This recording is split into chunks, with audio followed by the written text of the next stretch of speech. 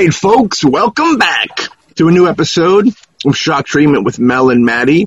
You know, we hope everybody's doing well over there. Mel, how are you doing this evening? I am doing fantastic. It's always good when I get to talk to you. Come on now, you know that. Oh, that's so sweet. That's so sweet. We're coming to you live and direct from Zoom. Our basements. In Zoomville. Bookshelves galore. I got a brand new bookshelf earlier this week. I was very excited. Things like that make me excited nowadays. Is that a sign of becoming an old man or what? I was just going to say that. Now we are officially old. Did you already fill it up with all kinds of stuff? For the most part, yeah. I mean... Yes, then we're officially old. If you got a shelf and you already filled it, yes. Yeah, Kat put some of her books in there, too, because she's been reading a lot more this year with COVID. Yeah, I can't... Yeah, I was going to say, I can't understand why she'd be reading more. Yeah. It's not that she's bored with me. It's the COVID. Oh, God, yeah. I mean, it's either that or, you know, you can only watch so much TV. That's true. We're working our way through Hell's Kitchen right now, speaking of horror and hell. Gordon Ramsay, which is pretty fun. I like the unedited version where you hear him really lay into people, which is good. Oh, my God. I have fun. I have a field day with posting the memes from that show. Oh, yeah. He's good. You know... It's like, it's almost like doesn't fit in society today because telling somebody they're an idiot to their face is like not cool in the eyes of society right now, you know? Yeah, and then you just call them idiots to boot and then, you know, really start a war. Society prefers that you tear people down from behind their backs, not in front of them. Yeah, I'm not Willy Wonka. I don't need to sugarcoat. You're an asshole. You're an asshole.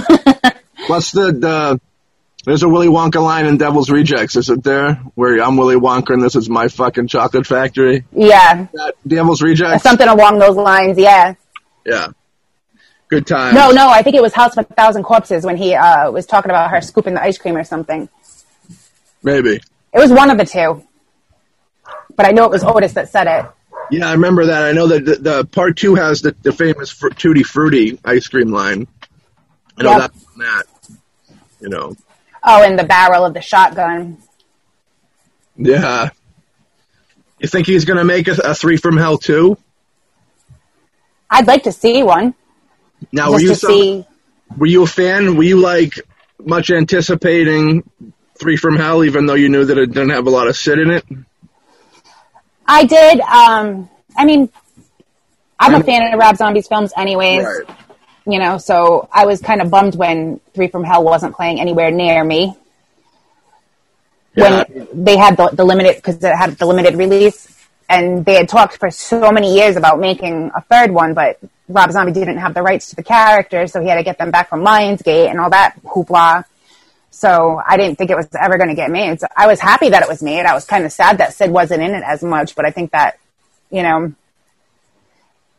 it was kind of odd how, like, at the beginning of the movie where he dies. Yeah, it was odd. And his character was, like, literally a year younger than Sid actually was when he passed. Yeah. And we just had the anniversary of his passing was, like, last week, end of last week.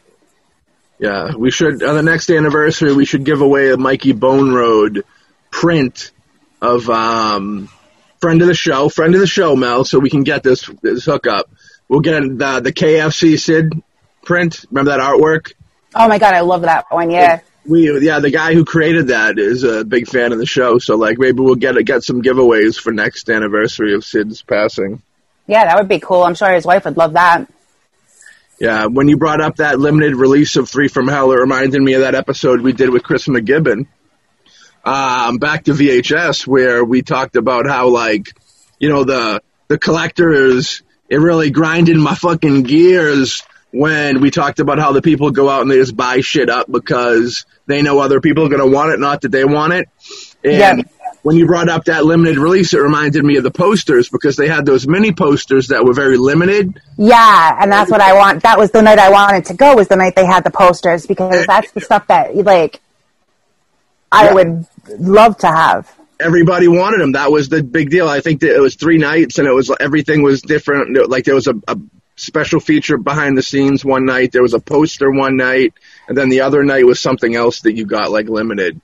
But yeah, I don't remember what the third night was. It wasn't anything obviously too outrageous for me not to remember, but the poster night was the night I wanted to go. And I know the theater that was playing it closest to me is like a half hour, 45 minutes away. I knew somebody that went to it, and they told me, they said, there was just a stack of posters. They just put the posters out, and they said by like the first 10 people, they were all gone. Like people just because people just grabbing handfuls of them at the same time. Yeah, very scumbag shit. That I that stuff really. It was like, yeah, I think when It Chapter 2 came out, I want to say we were in line to get our tickets, and I forgot. I think there was a Marvel movie, something. They had a box of posters for something that was upcoming.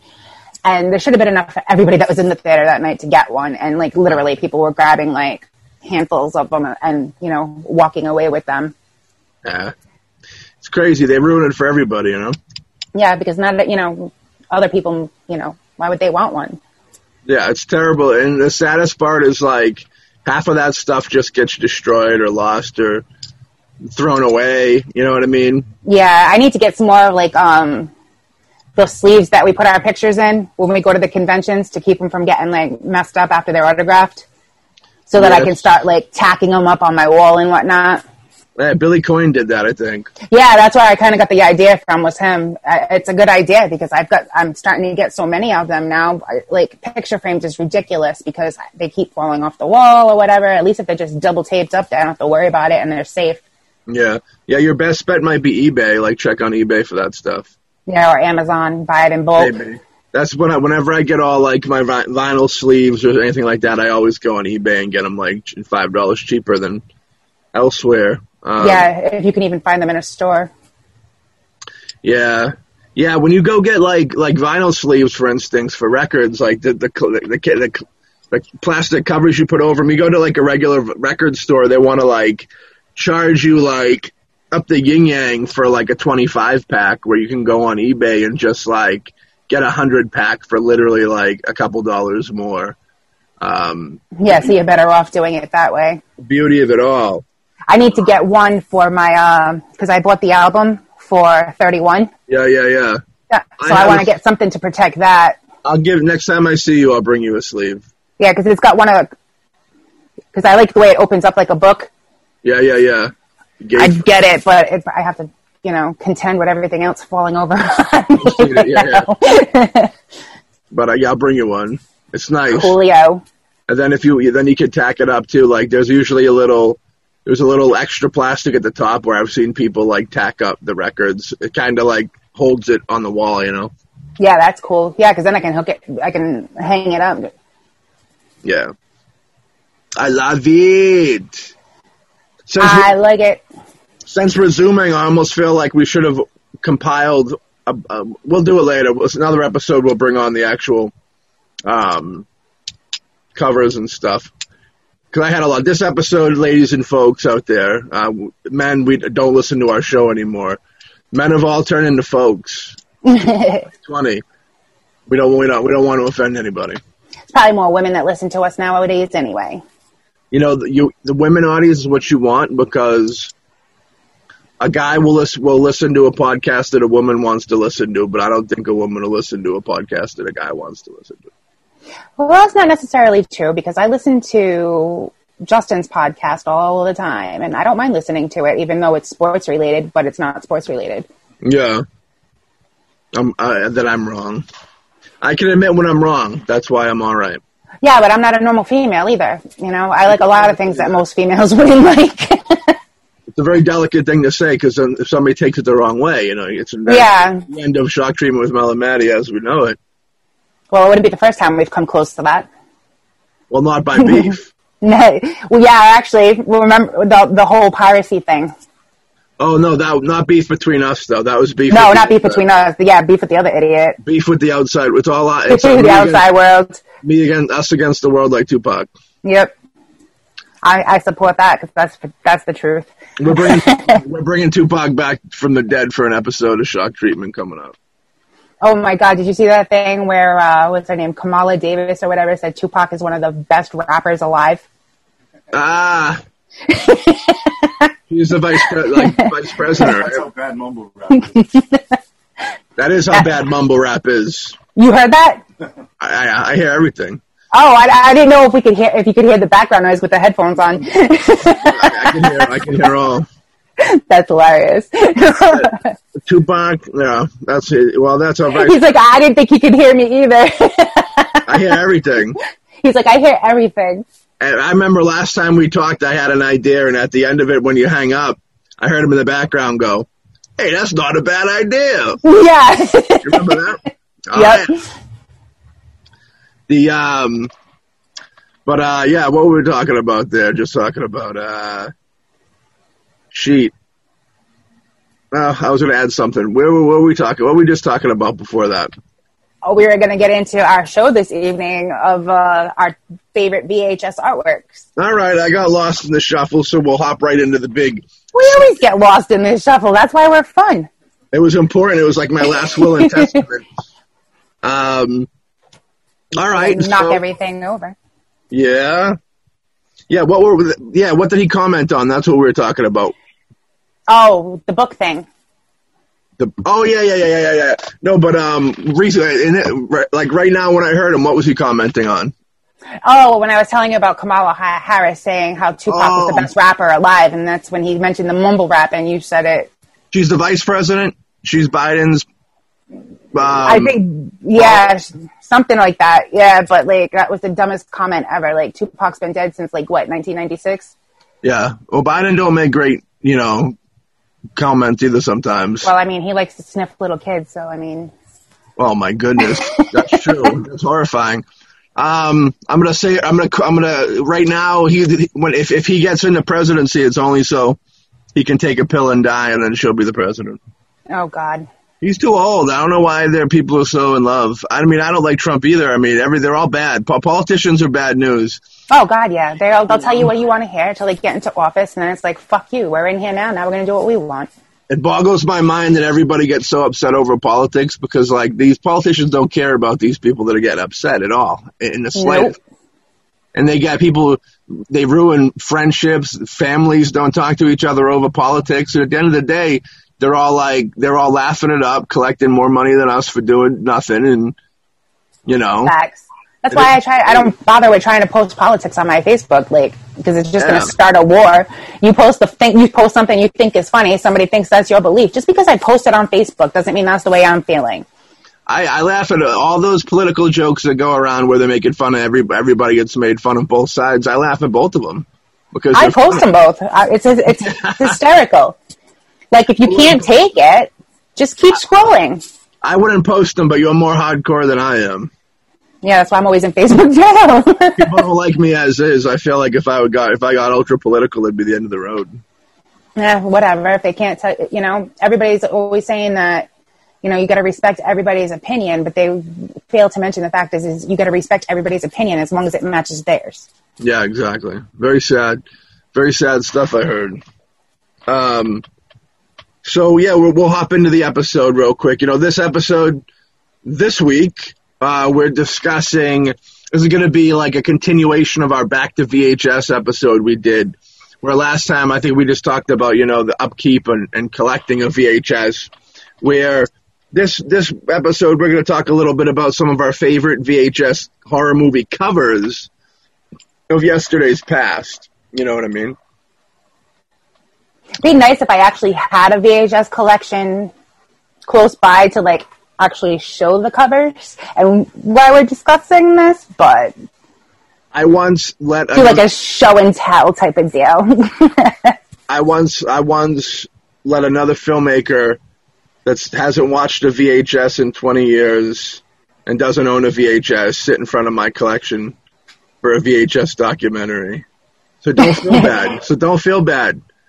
Because, at least you enjoy VHS. He didn't. Right? He just wanted to be a documentary. Yeah, depending on what it is. Sometimes it's like the horror movies and whatnot. That's how I first started watching them, was on VHS. So, of course, I like them. That's it. And I love the format of it because, that art, the box artwork is so great because it's art. I consider it art, you know what I mean? It's they're mini posters, just like when you buy a movie now on DVD or whatever. Three-dimensional. Yeah, I like posters. Like I like how now every Halloween the horror movies get re-released on like Blu-ray and DVD with like more up-to-date covers and you know, trying to lure people that haven't already bought them, or you know, people like me that'll buy the same movie over and over again just because the artwork is different. I know. The thing with Walmart, you go to Walmart and the horror ones they do with different covers, they're not even actually covers; they're just cardboard. Yeah, the sleeves that are over it. Yeah. It does look cool. I mean, to hang up, but that goes into the whole argument. You know, I was listening to James Lamond. He's got a podcast, Culture Shock. We were on that a couple. You're going to go on soon, but I was on with Hawk recently, and Bill Coyne, I know, was recently on with Patrick Rahal, who's going to be on our show talking about his book soon. Yeah, they were discussing like collectibles and whatnot. Yeah. So like that's the deal with that. But the VHS is always, you know, it's beloved territory. Well, for us that grew up in that time era, anyways. Yeah, there's people. I think there's a younger generation, and there will be a younger generation of kids that will kind of go back that weren't around when it was around, but go back almost like.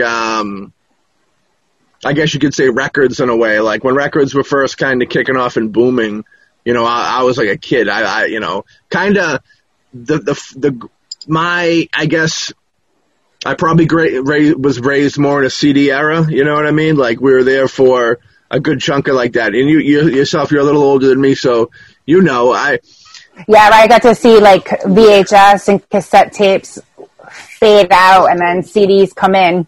How could I forget cassette tapes? Would they, you know, we're more. That's our era. We're cassette tape era. When I was like super little, I remember my father having 8-tracks. So you know, I got a couple 8-tracks now. I got nothing to play them on though.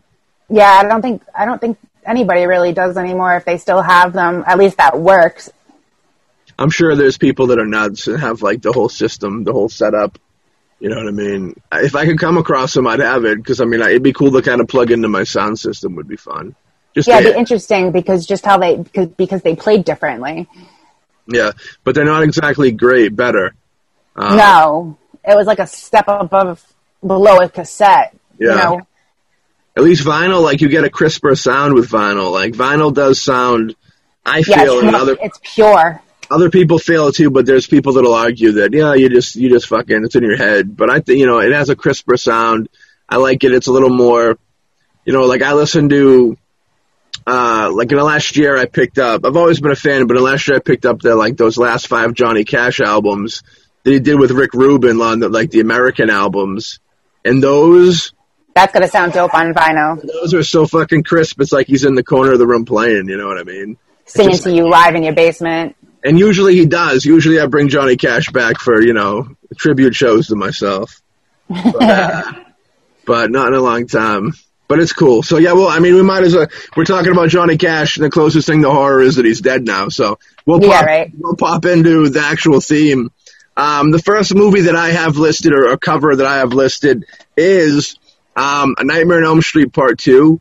We talked about this a little bit in an unreleased episode of Shock Treatment with Mel and Maddie, with our Anthony Thurber second episode that we're waiting to drop on the world and devastate them.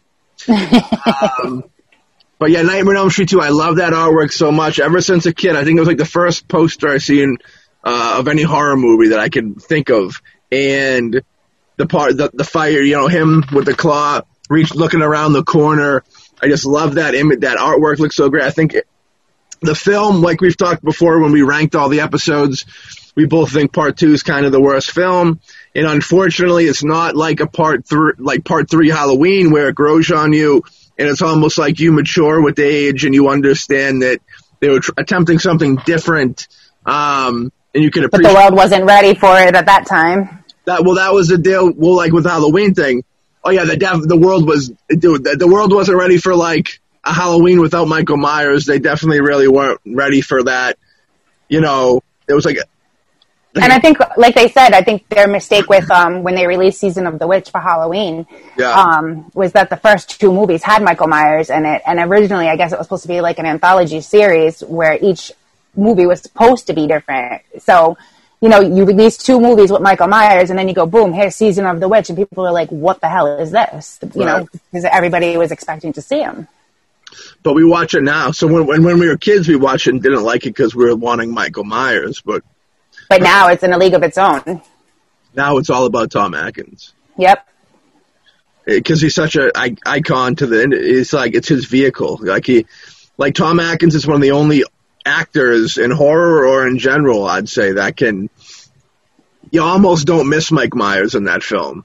No, you don't, because Tom Atkins just brings something, like his screen presence. Yeah. Will, make you forget that Michael Myers isn't walking around with a butcher knife. Yeah, you're unhappy. You're unhappy they're not there, but it's not. You're not turning it off. Like that's a testament to Tom Atkins that he could make people not turn off Part 3, and the story and everything's really cool. I think it's one of the darker. It's probably realistically the darkest Halloween. Of all of them, yeah. This is the subject matter is really dark of them. Very Illuminati.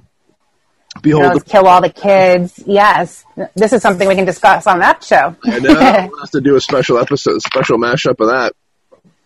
But the Nightmare on Elm Street Part 2 artwork I really love. Even there was a UK artwork that was released that was really cool too, but the original that artwork that they went with, the theatrical poster, was like awful. With the mirror, like him with the girl, and they're like in the mirror and their reflection in the mirror is like Freddy. That was like the worst artwork of all time. But the Nightmare on Elm Street artwork, and I know that you have a couple on the list that you put together. I mean, that talk about a franchise with a great fucking artwork. Yeah, because I had the original Nightmare on Elm Street on my list, and Nightmare on Elm Street Part 3. No 2? No, I had 1 and 3. It's all right. And Freddy versus Jason. What, you had that on there? Yeah, because I just like the fact that they mashed them up. Yeah. I agree with that. Yeah, I agree with that 110%. But yeah, like 3's great. 4, 5's great too. Yeah. He's like, I hear everything. Yeah, I know. 6, I mean, and even all the way to Wes Craven, I mean, was really, I liked the poster for that, and the whole look was really cool. Yeah, and I like, which one was it? Was it New Nightmare? Yeah, the Wes Cravens. Yeah. None of them were that, like, I don't think there was a bad artwork on one of those, Yeah. When they were released for VHS. They were all, like you said, mini little, yeah.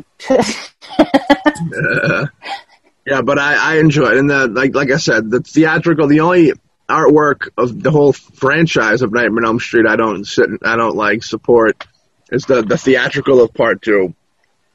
They should have just done they should have just made posters of that VHS artwork. It's so great. It would have, Try to save the movie a little bit. I think it would have done them better. It would have done more justice. I know that the other one's more detailed and stuff, but it just didn't. The other one has like a weird rock and roll feel. Well, they all kind of have rock and roll feels to them if you think about it. Like all those Nightmare on Elm Street posters. But even the coloring for it was different than the colors that they used in all the other ones. Yeah, it's true. It did. It looked more like a 50s throwback to like the jukebox days type of thing. Yeah, and it was supposed to be they're trying to go for like some mental horror where like it was all in the kid's head and like that that's where the horror plays. They're smart. Like, I think they're trying to make a smarter horror movie. But like what the original is like really smart when you think about it. Like it's a really smart horror movie. It's not your typical like gore movie, Which is why I think everybody loves it. That's why it stands alone, you know what I mean? As classic, iconic horror film, one of the best, you know what I mean? Right up there. Wes Craven in the later half of Wes Craven's career, some people would argue and say he might not have made the best films towards the end of his career. Which I enjoy some of those older films. But there's no denying that there was a period of time where Wes Craven was like the GOAT of horror.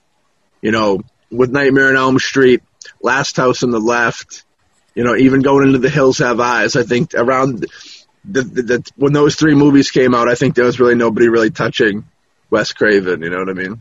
No, definitely not, because I don't even think there wasn't even that many, like Texas Chainsaw Massacre movies yet at that point. I don't think. Yeah.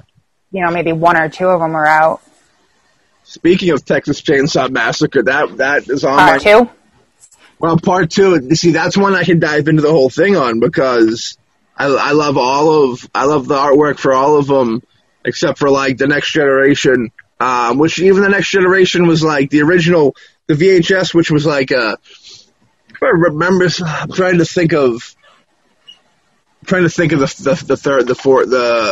fourth one's artwork. I remember the DVD artwork, and it was like very lame. But I did have the original Texas Chainsaw Massacre. Now the artwork everybody thinks of from right off the bat with like the meat hook and stuff. That's not the artwork I'm talking about. No, like that Breakfast Club looking shot. That's part two. That's part two, and that is iconic. And I have it. I have that actual VHS signed by Bill Moseley.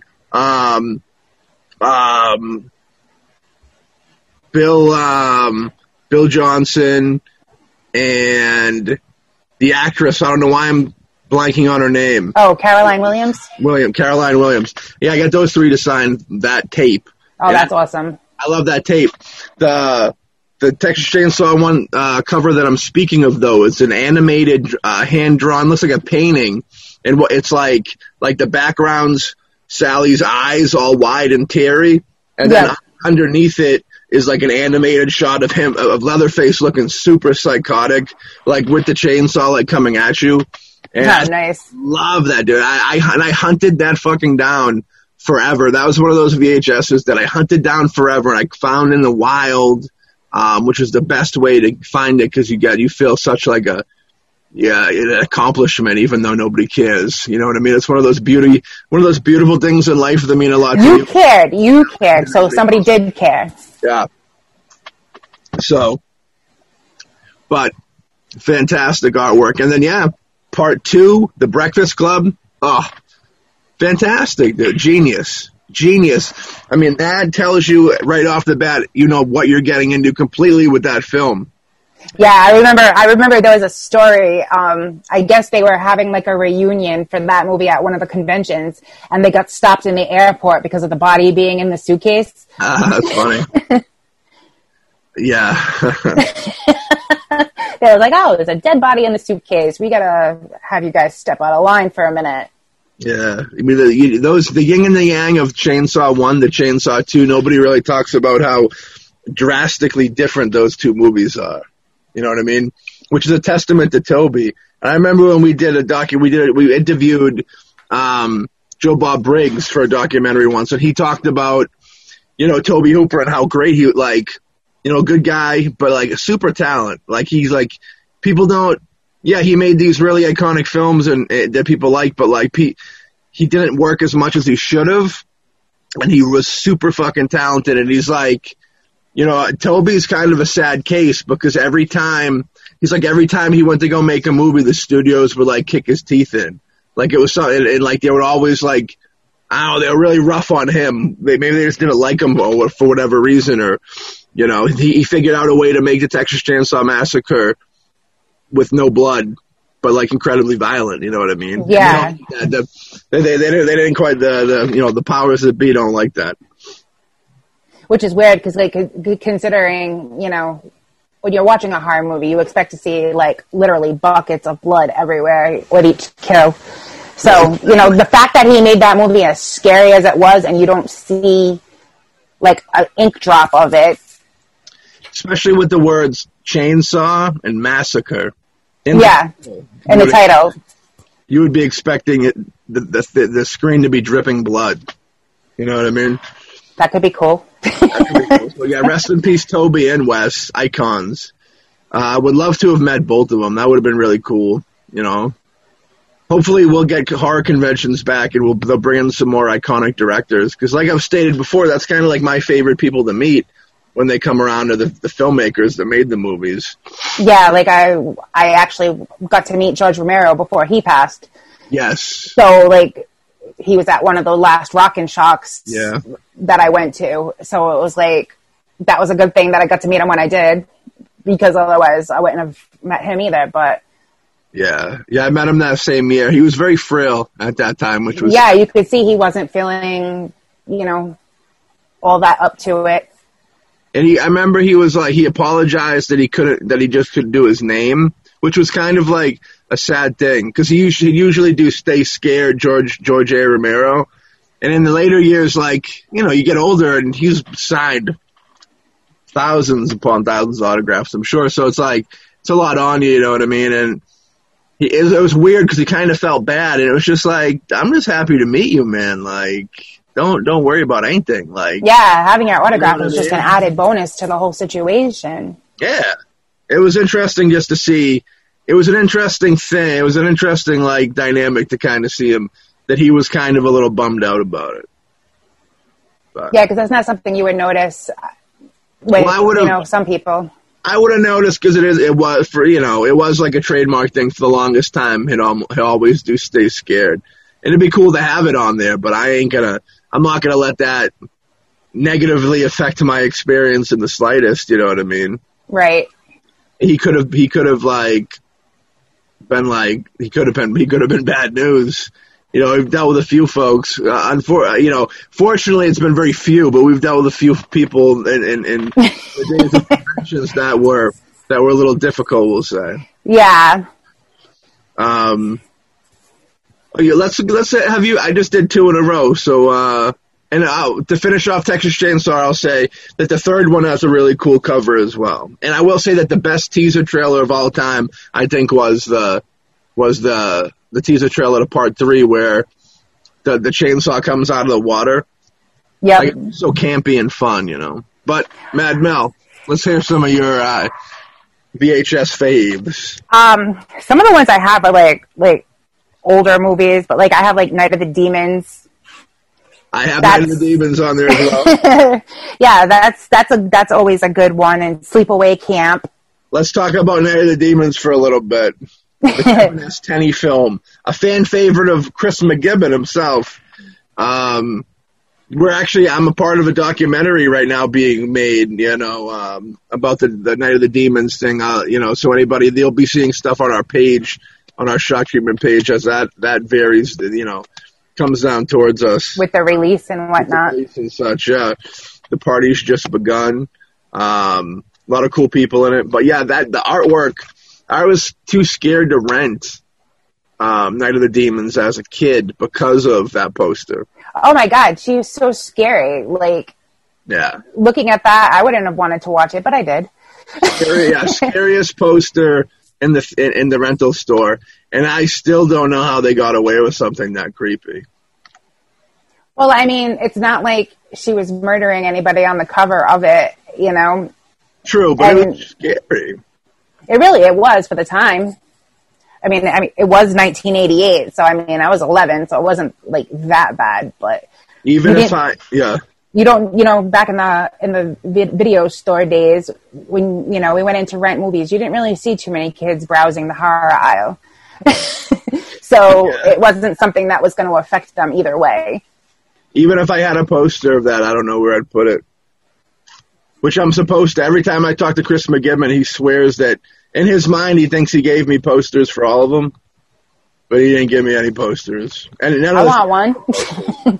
I want one too. Chris McGibbon, if you're listening, hook it up, Bubby. I want some Night of the Demons original theatricals if you got them in your possession, and if you just want to give me the only ones you have in your personal collection, I'll take that too. I'll take those too. Right? I'm not going to argue. He got a dope setup. Chris McGibbon, Chris McGibbon was last weekend was supposed to do a Demons 45th anniversary, was it, screening at the Coolidge Corner, which would have been super cool, and we were going to promote it because of the COVID, dude. Couldn't do it. So hopefully, they'll figure something out when things are over. But, what can you do?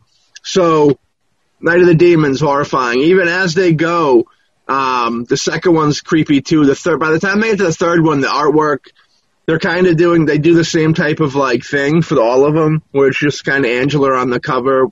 And by the third one,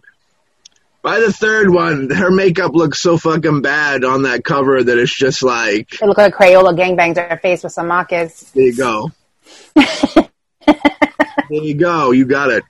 And there's like a tit bang Crayola scene in the first movie. Remember? Yep. They put the crayon in a nipple, right in her nipple. We should get Lynette on the show. That'd be fun. Oh, God. I love her, too, and she's so sweet. Miss Quigley. Yeah, I did. I just watched Return of the Living Dead again the other day. Classic film. Oh, I love her. I love that movie. That's actually one of the artworks I have, too, Return of the Living Dead. I had that, too, yeah. So let's jump into that real quick before we get into Sleepaway Camp. Return of the Living Dead, great artwork, right? Great artwork, great movie. Great movie. A lot of memorable quotes. Yeah, it's like you almost forget how great Clu Gallagher is in that movie, and then like you go back and watch it. Oh, and that's one of those ones that like no matter how many times you watch it, it's just a phenomenal movie. That is, but between Clu and Don Caffa there, that's some of the great, and fucking Jack Caron, I think his name is, the dude who plays like the older guy, and Tom Matthews, yeah. I think. Yeah, he's great in it too. He's kind of got some horror royalty, you know what I mean? From his 13th stint as well. But yeah, you gotta love the Return of the Living Dead. You got that punk rock zombie thing, you know what I mean? You got Dan O'Bannon, From the Mind of Dan O'Bannon, which was cool, you know, very rest in peace Dan O'Bannon. You know, he had a lot more that he could have banged out of great shit. He died really young, which was unfortunate. That seems to be the way it happens, you know, the good die young. Let's hope. Let's hope it's not true for everybody. I know. We'll see how it goes. COVID's still here, so. Well, our soon-to-be vice president's favorite rapper is Tupac. Unfortunately, dead. Young.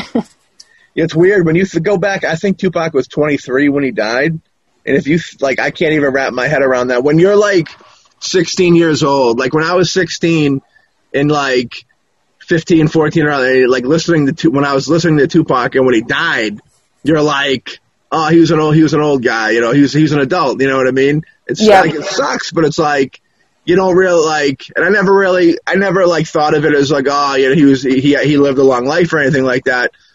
But like, you don't realize how young he really is until you get old like us. You Seriously, like he was just starting to live his life. We've almost lived two Tupac lives. Seriously. Think about that. And then I actually have, because if he was 23, I just turned 43, so. Yeah. Yeah. Hey. Well, you got him beat then. I'm old, yeah. I think his mother just passed too. Yeah, she did. Amy Shakur. Yeah, that was a big thing too, just because of the fact of, you know, what she represented. Somebody killed my boy Christopher. I just remember the Biggie's mother had that weird accent. They killed my boy Christopher. I just remember saying that. Yeah, she kind of was like mumbly, like he was. Like, what was your take? Like that thick kind of, I don't know, accent type thing. Maybe he sold all his crack to her, and that's what, you know. You know, rappers nowadays, they don't really live gangster life. They just kind of rap about it. So maybe he just, you know, he bought some crack on the street and he sold it to his mom, and then he was like, I sell crack. Oh, or like that. I don't know if you've seen Notorious. Remember the scene where he first starts selling the coke, and he's got the plate, and she thought it was like a plate of old mashed potatoes and had thrown it away, and it was really all his coke getting ready to he had to cut it up.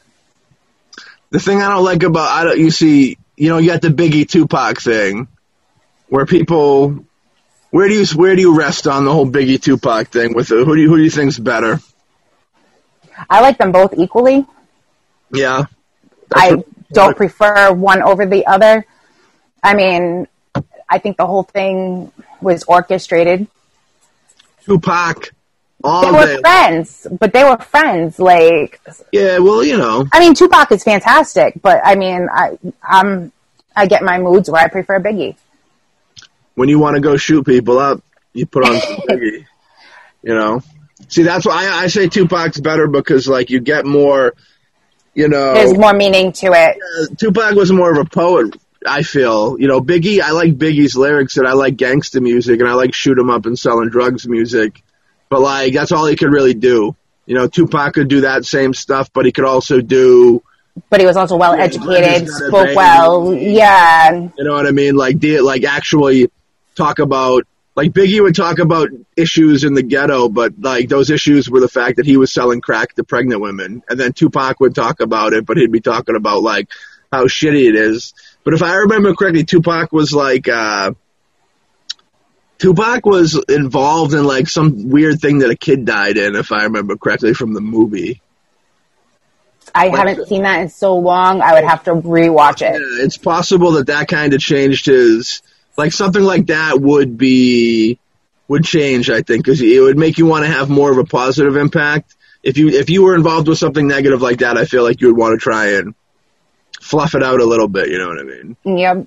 But I always thought, yeah, Tupac was a better artist than Biggie was. And we could get into the Death on Behold the Pill podcast one of these days, because I got my theories on that, too. Oh, I'm sure. I think everybody would have a field day with that one. On both of them. My you know, the Biggie and Pac documentary is not one of my favorite VHS horror covers, but definitely not. There's a film called Phantasm by Don Coscarelli. That's a dope artwork. I have that one too. Super dope artwork. I like the tombstone lettering on Phantasm from that all the way down to, like, it looks like a Black Sabbath. It looks like Sabbath, Bloody Sabbath cover, kind of. It has that vibe to it, which I always appreciate. Yeah, you're waiting to see, like, Ozzy peeking out from around a corner or something. And it's so creepy, and it just, the artwork alone is real creepy, and it kind of, like, it lets you know what you're getting into, but, like, not, and with still some anticipation type deal, you know? I actually just rewatched Phantasm the other day. I love Phantasm. Phantasm's it's in a category where it's not quite as scary as Hellraiser, but I'd probably put that maybe number 2 for scariest franchises. Okay. Yeah, I have Hellraiser as a movie too, for movie covers as well. Hellraiser had some cool cover artwork too. A lot of it's just because Pinhead's such a great character. Clive Barker created, like he does with everything, dude. Like, Clive Barker is one of maybe our darkest genius minds of the last couple hundred years, maybe. He's one I would definitely love to meet. He's coming around. I seen a picture of him where he was talking about how he's going to start. You're going to start seeing more of him. I'd like to see a new movie. He only did 3 movies. You know, I think he did Hellraiser. He did Nightbreed. Candyman? No, Lord of Illusions. He produced Candyman. I just recently watched Lord of Illusions again, and that movie's fucked up. There's some really fucking creepy imagery in that movie. The whole cult aspect, wild, dude. Like, if you're out there and you haven't seen Lord of Illusions, go peep that. Another artwork that I could say was super cool. Like, that artwork, that was super dope. Yeah, I liked Evil Dead. Evil Dead, classic. I was going to put them on my list as well. You know, all that artwork's really cool. You know, Evil from the hand coming out of the grave, you know. The skull. Part 2 has the skull, and it has, like, that more animated one. I remember, like, Walmart. I think it was originally the UK cover for it, but in the DVD days, if they didn't do the skull release, they did, like, that animated cover. And then I actually have an Evil Dead T-shirt. It's with the skull on it. Yeah, that's cool. I like that. I got like the black box, like the jewel case box that came with them. I used to get they would like the Dawn of the Dead box. I mean, these are more like these VHs. There's so many. That's why we couldn't do a top 10 list, because there's so many cool. Like, we could easily just kind of go from because you just even brought up Dawn of the Dead, and that's another one that is a dope ass cover too. Like anything from Romero, all the Romero movies had awesome covers. It's true. Except for Bruiser. Bruiser had like the weakest cover. Of his whole catalog, I'd say Bruiser had like the weakest. And it's not even that bad of a movie, realistically. It's one of those things that's weird because it's not your typical Romero movie. And by that, I mean it's not a zombie movie. Even though he's done Dark Half and some other things that were not zombie. I mean, he's definitely had his impact in horror outside of the zombie world as well. Yeah, it's just everybody. His name is synonymous with zombies. Unfortunately, I didn't put his name on more checks to thank him for creating zombies when he was alive. But what can you do? Right, seriously. Greg Nicotero took over the reins, and then he did Creepshow, the series.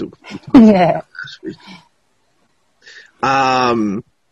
Ghoulies. Goonies? Ghoulies. Oh, Ghoulies? Ghoulies is a good artwork as well. A Bill Coyne favorite. Yeah, Bill Coyne loved Spookies. I had Spookies on my list because even though, I've been told I need to go rewatch the movie because I remember it not being that good. I only have it on VHS, but they re-released it on Blu-ray recently.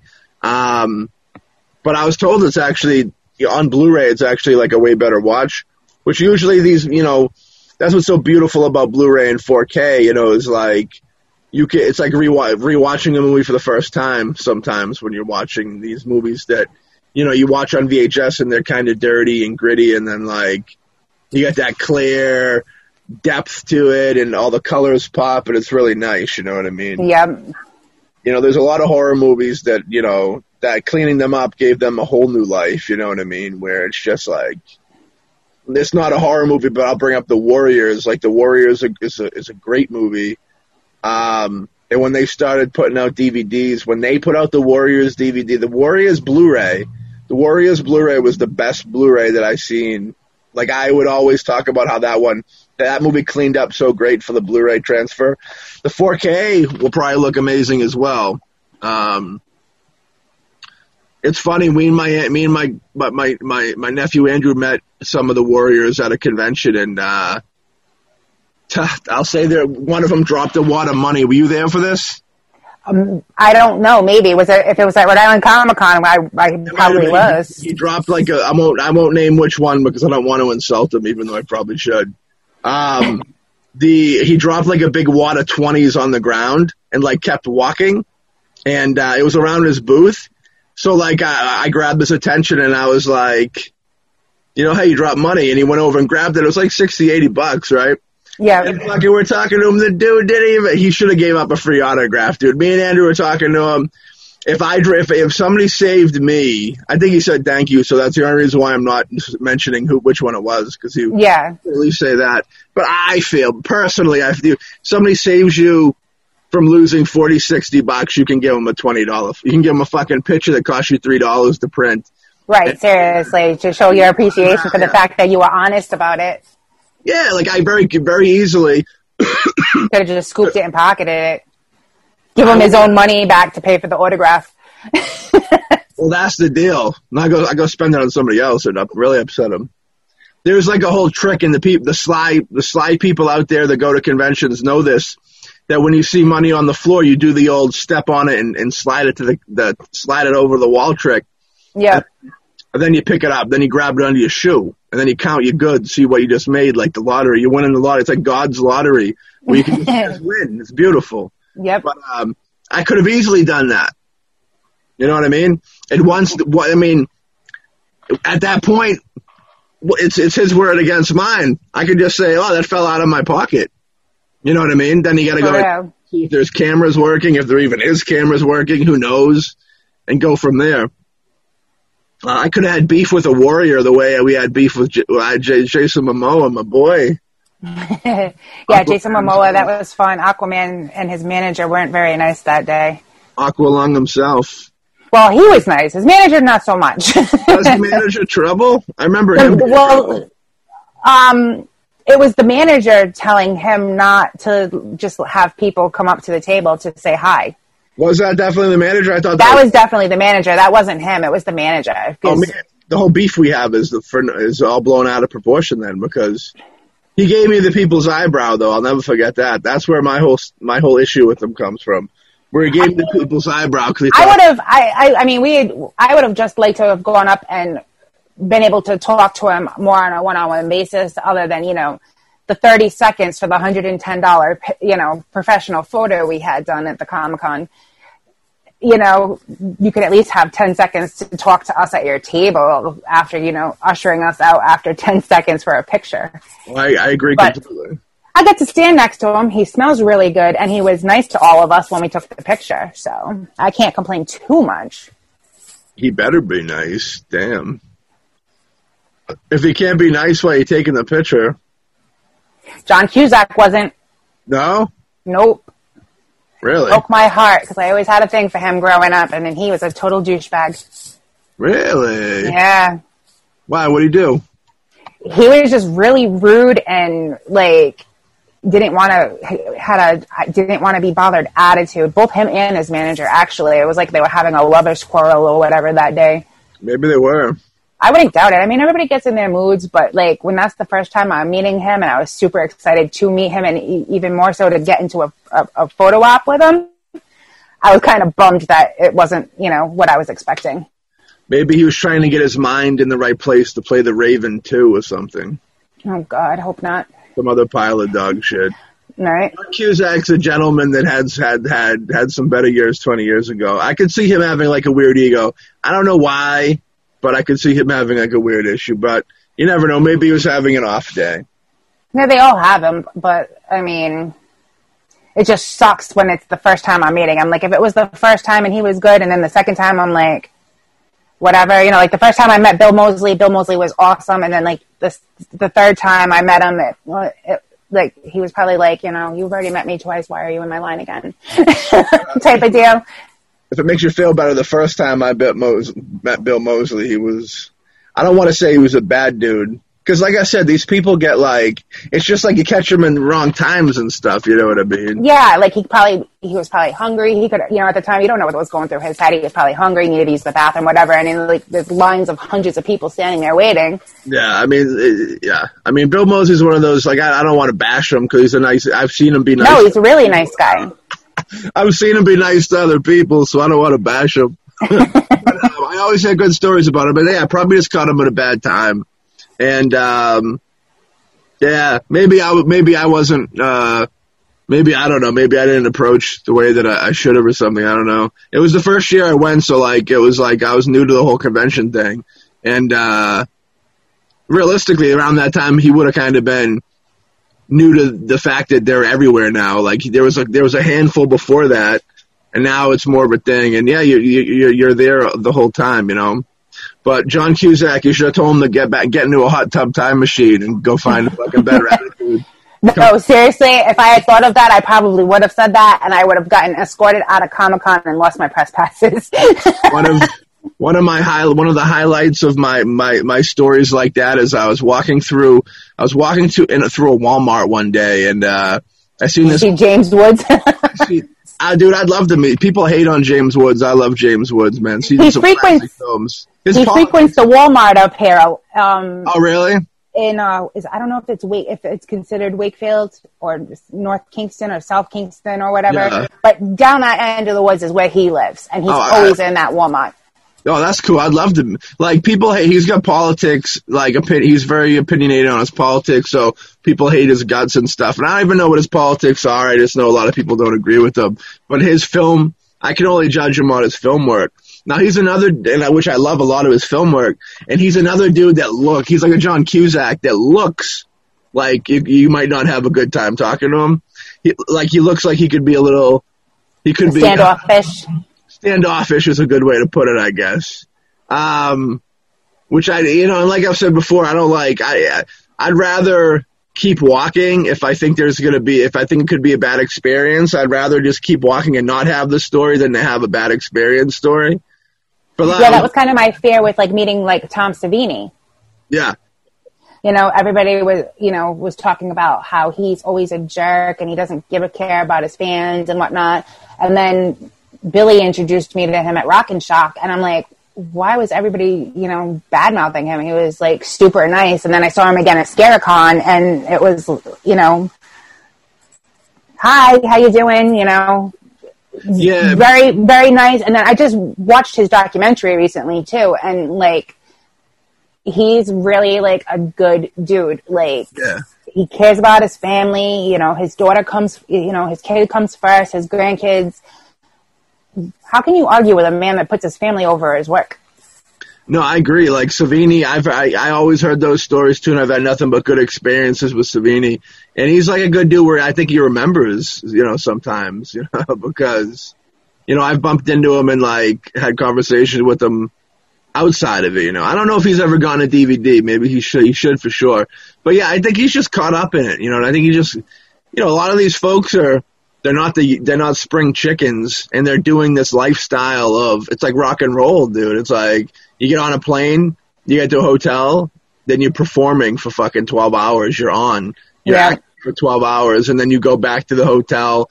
You either go act and perform at an after party and beyond, or you go back to your hotel, crash out, maybe get some food, crash out, and do it all again the next day. So it's like it's, you know, and then you add, you know, like you said, add a personal issue, you know, they're dealing with something at home. Maybe someone in their family's sick. Maybe they just fucked out of a bunch of money, you know what I mean? Maybe they just worked 6 months on a film project that just fell through, or he just created a project all out of pocket that now he has to eat because the project's dead, you know? Like it could be, I've tried to kind of look more on that side of things. Like when we started doing like conventions and you get to meet people and stuff, and it is like an 8-12 hour, like that's a long day. It is a long day. Sitting there, like I can understand why you know, there's certain people that when you go, like when they're convention regulars, and you know you see them disappearing, you understand why. You know, they're sitting there. You've got lines of people coming through. You know, like I said, sometimes you just want to you need to go to the ladies' room or the men's room, or you want to grab something to eat or grab a drink real quick. And, you know, they don't want to stay away too long, but, you know, at the same token, you need that 5-10 minutes to kind of get your bearing and, you know, try and keep a mindset where people aren't going to be afraid to approach you. Sometimes conventions aren't exactly the most organized events. You know, sometimes it's, you know, fans just running it because they want to see it themselves. And, you know, this ain't no shot at any of them, but sometimes, you know, it's just too much for them to kind of do. And, you know, that could be a reason why people get upset and they're kind of difficult. You know what I mean? Yep. But luckily, I can count on my hand, you know, how many people have been difficult. Yeah, I really haven't had. I think the only person that I could actually really say that was difficult was Billy Zane at the last Scaricon we went to. He was kind of a diva, and I kept wanting to ask him if he wanted a Snickers. See, with the Billy Zane thing, we both had different experiences. Like he came by the booth, like for a split second. And he was friendly, and I didn't really get to talk to him much because like he did the phone thing, which a lot of celebrities do, where they pretend to be on the phone so you don't bother them. Yeah. But he was like cruising around looking at the tables real quick, and we said like, "Hey, what's up?" And he kind of gave the nod and kept going. And then later in the evening, I went over to his booth. I don't know if I gave him a DVD at our booth or at his, maybe at his, and I remember. You know, I went up there and I was just like, you know, I just wanted to say, hey, big fan of Demon Knight, because I love Tales from the Crypt Demon Knight. The movie's awesome. I think that's the best thing he's done. I said, that's my favorite film you've done. And he kind of smiled and said, thank you. And like that situation was kind of eye-opening, I remember, because I remember like all weekend hearing people talk about how difficult he was being, but then like going over and talking to him. And when you talk to him, it's kind of like he's not difficult. It's more like it's that artist thing I've talked about before, where it's like all artists are a little off. You know what I mean?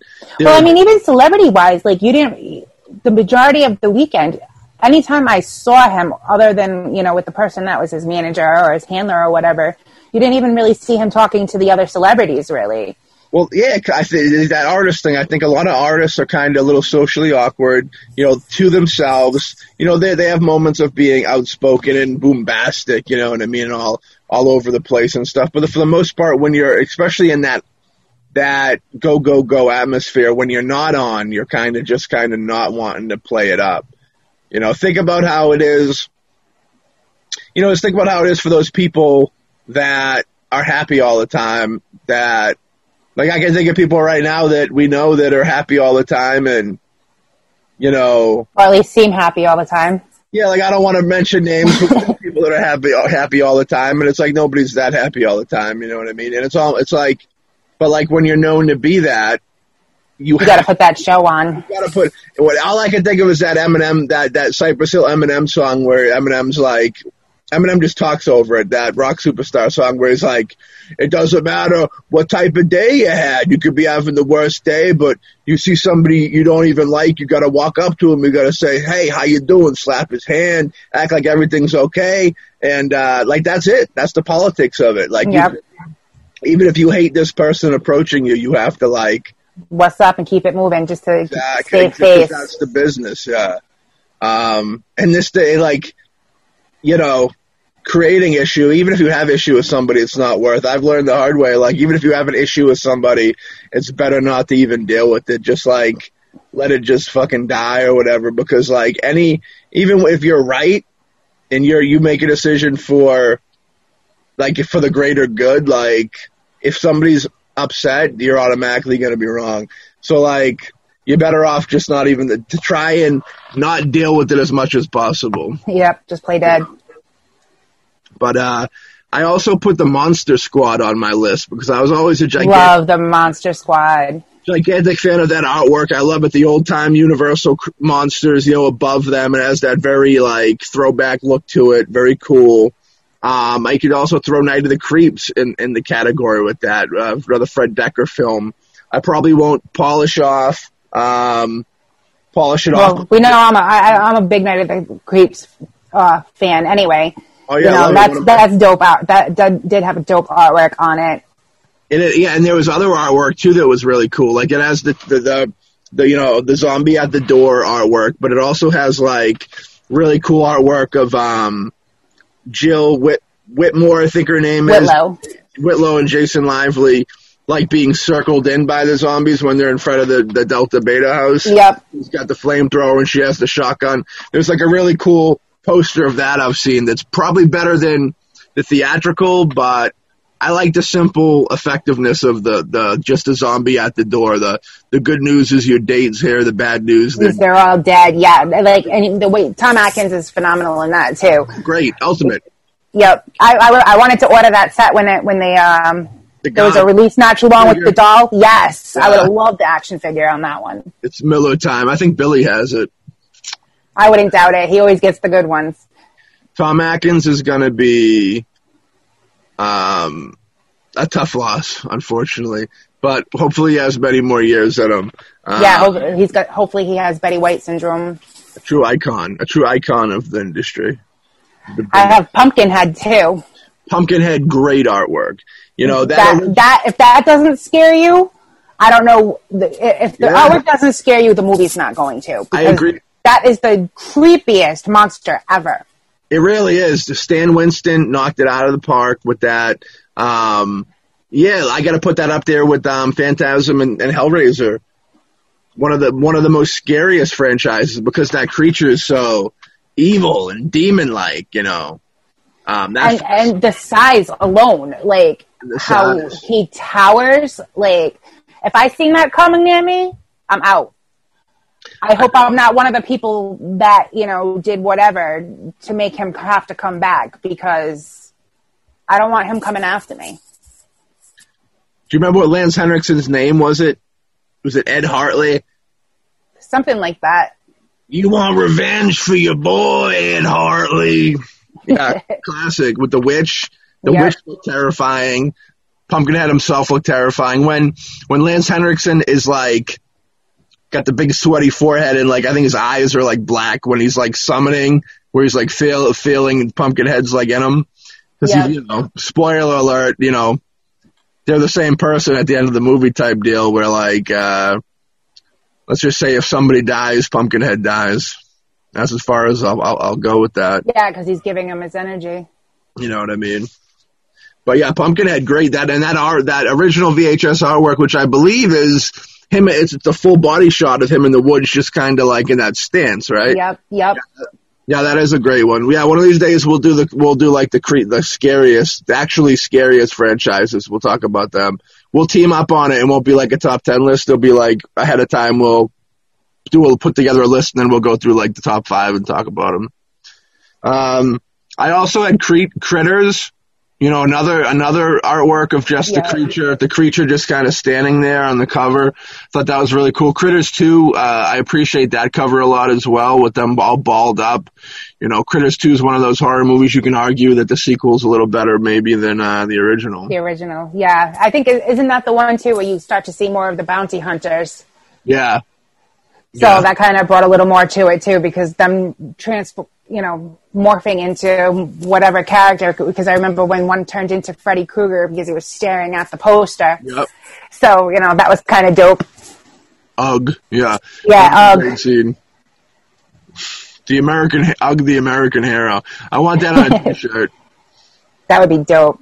Get one made up for your own. Yeah. I wouldn't mind a shock treatment special edition. Hell yeah. Nothing wrong with having a special shirt for yourself. I support that. I also had the Frankenhooker box, because there was one that talked or lit up that I have. That was really cool. It was one of those like 3-dimensional boxes. Oh, that's cool. I've never seen that one. Yeah. Yeah, another a pop-up one. I put Jason Goes to Hell on my list, too. Because that was dope artwork on that, too. The artwork's really cool. It's all fire, and then like the silver mask is like raised off of the cardboard, and the snake is raised too. So like you run your face, run your hand over it or whatever, and like a Goosebumps cover where you touch the tub where you can feel it like Brill, like a horror child Brill going on over here. Like when you're trying to teach kids how to, their senses and whatnot, like pet the cat, the pet the cat books type of thing. Yeah. How about you? You got any others? I'm like sitting here looking at my movies now. Fright Night. I had Fright Night. Fright Night has a great cover. Yeah, Fright Night's awesome. I have Silent Night, Deadly Night. Yeah, I remember there was a story about like the art, like how, like the artwork for the poster, like that, the makeup job was such a wasn't supposed to be such a big deal. And then it came out so good that they made it the poster. Yeah, which is cool. And I liked the artwork for the VHS release for Chud. Chud's got great artwork too, yeah. Because that was just creepy, because you see the eyes like glowing out of the sewer. Yeah, and it has like that very like the 80s. Some of those have like you can tell they were shot in a studio type feel to them, where like they're pieced together digitally as well as like actual real footage that was shot, and then they build on it, which is nice. I watched that the other night too. I've been watching a lot of old 80s movies that I haven't seen in a while. You're better off. I just plugged in the TV downstairs, so I might start watching. I gotta catch up on some newer stuff. I got some indies. Well, I like the cover, like the original, because the new trailer dropped today for the new Craft movie. And, I'm looking at it. I mean, they show a picture of one of the girls in the new one holding a picture of Fairuza Balk's character when, right before she went to the nut house. Mm-hmm. So I'm curious. I want to see it. I'm not crazy about Blumhouse movies, but I want to see it just because of the fact I want to see where they take, showing that.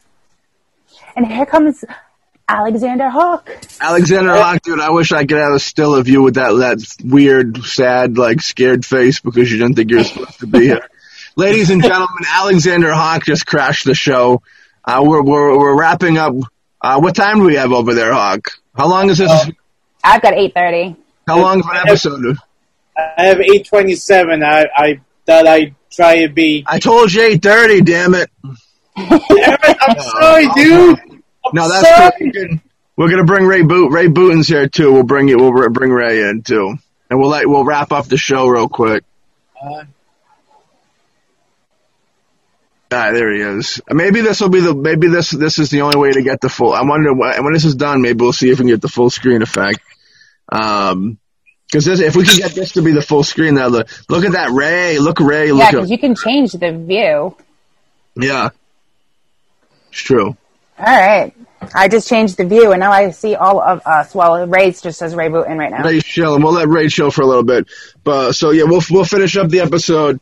Hawk, you remember you get any favorite VHSs from back in the day? Oh, jeez, favorite VHSs. More horror realm. I'm trying.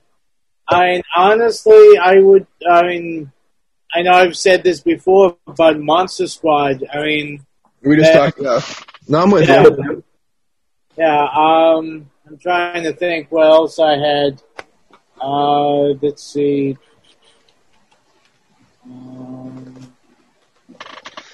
That's Dead Arrow. Yeah, I'm sorry. Killing us off. Well, hey, Hawk, I want to thank you very much for joining us on this episode of Shock Treatment with Mel and Maddie. I had one more VHS on there in the list, and it was the Gorgor Girls from Herschel Gordon Lewis, Big Box Midnight Video Edition. I kind of just cruised through my collection a little bit and just grabbed a couple ones that I'm a big fan of. The Gorgor. Yeah, Puppet Masters were good too. Yeah, those had great artwork too. It's one of those things, Go-Go Girls, that film, it's the first Herschel Gordon Lewis film I ever seen, and I stumbled into it at a gigantic VHS store in Florida. I was visiting family, and I heard about it, and they brought me to this place, and oh boy, do I wish I could go back to this place again, but I'm sure it's gone. And it was like the size of Walmart, I shit you not, and it was all VHS. Oh, that could be fun. It was just table after table after table. Like Hawk at Bull Moose, where they put those VHS, how they have those tables with like the sides so they go in. So like nothing can fall off the side type deal. Yeah. Yeah, it was just all tables like that, literally the size of Walmart. And I found Slaughterhouse, which is also a great horror artwork, that VHS artwork that I hunted that down forever. I had to go all the way to Florida to find that, so that's probably maybe the longest journey I've ever went for a movie. But yeah. Mel, you got any other artworks you want to talk about? Not any that I can think of at this particular moment. Okay. I dig it. I'm with that, yo. I'm curious to get into this whole conspiracy thing now. Oh, hell yeah. So, should we just cut this and restart up? Yeah, sure. Why not? Yeah, so I'm going to pull us out, and we'll That's what she said. Hey! And we'll pop back in, and we'll start up the other one. So with that being said, folks, we hope you enjoyed this episode of Shock Treatment with Mel and Maddie. Hope everybody has a great night. Have a great night. Alex Hawk, thanks for joining us for a moment. Alex Hawk is going to be on. We're doing an episode of Behold the Pale podcast after this, so Alex Hawk will be joining us for that. So if anybody wants to listen to what we're about to do, go check out the Behold the Pale podcast show. Wherever you find this show, you'll be able to find that show as well. It's like a brother company under the Boombastic Media Network with the Boombasticast with Alexander Hawk down there. Catch him. He's a big co-host on that show. Catch him doing this thing, talking about all things big budget, small budget, and everything in between. Tom Hanks molesting children and stuff like that. All that stuff is, Forrest Gump, he says, "Don't blame me. Stupid is what stupid does." I didn't know they were that young. All right, folks. We'll catch you on the next episode of Shock Treatment with Mel and Maddie. Have a good one.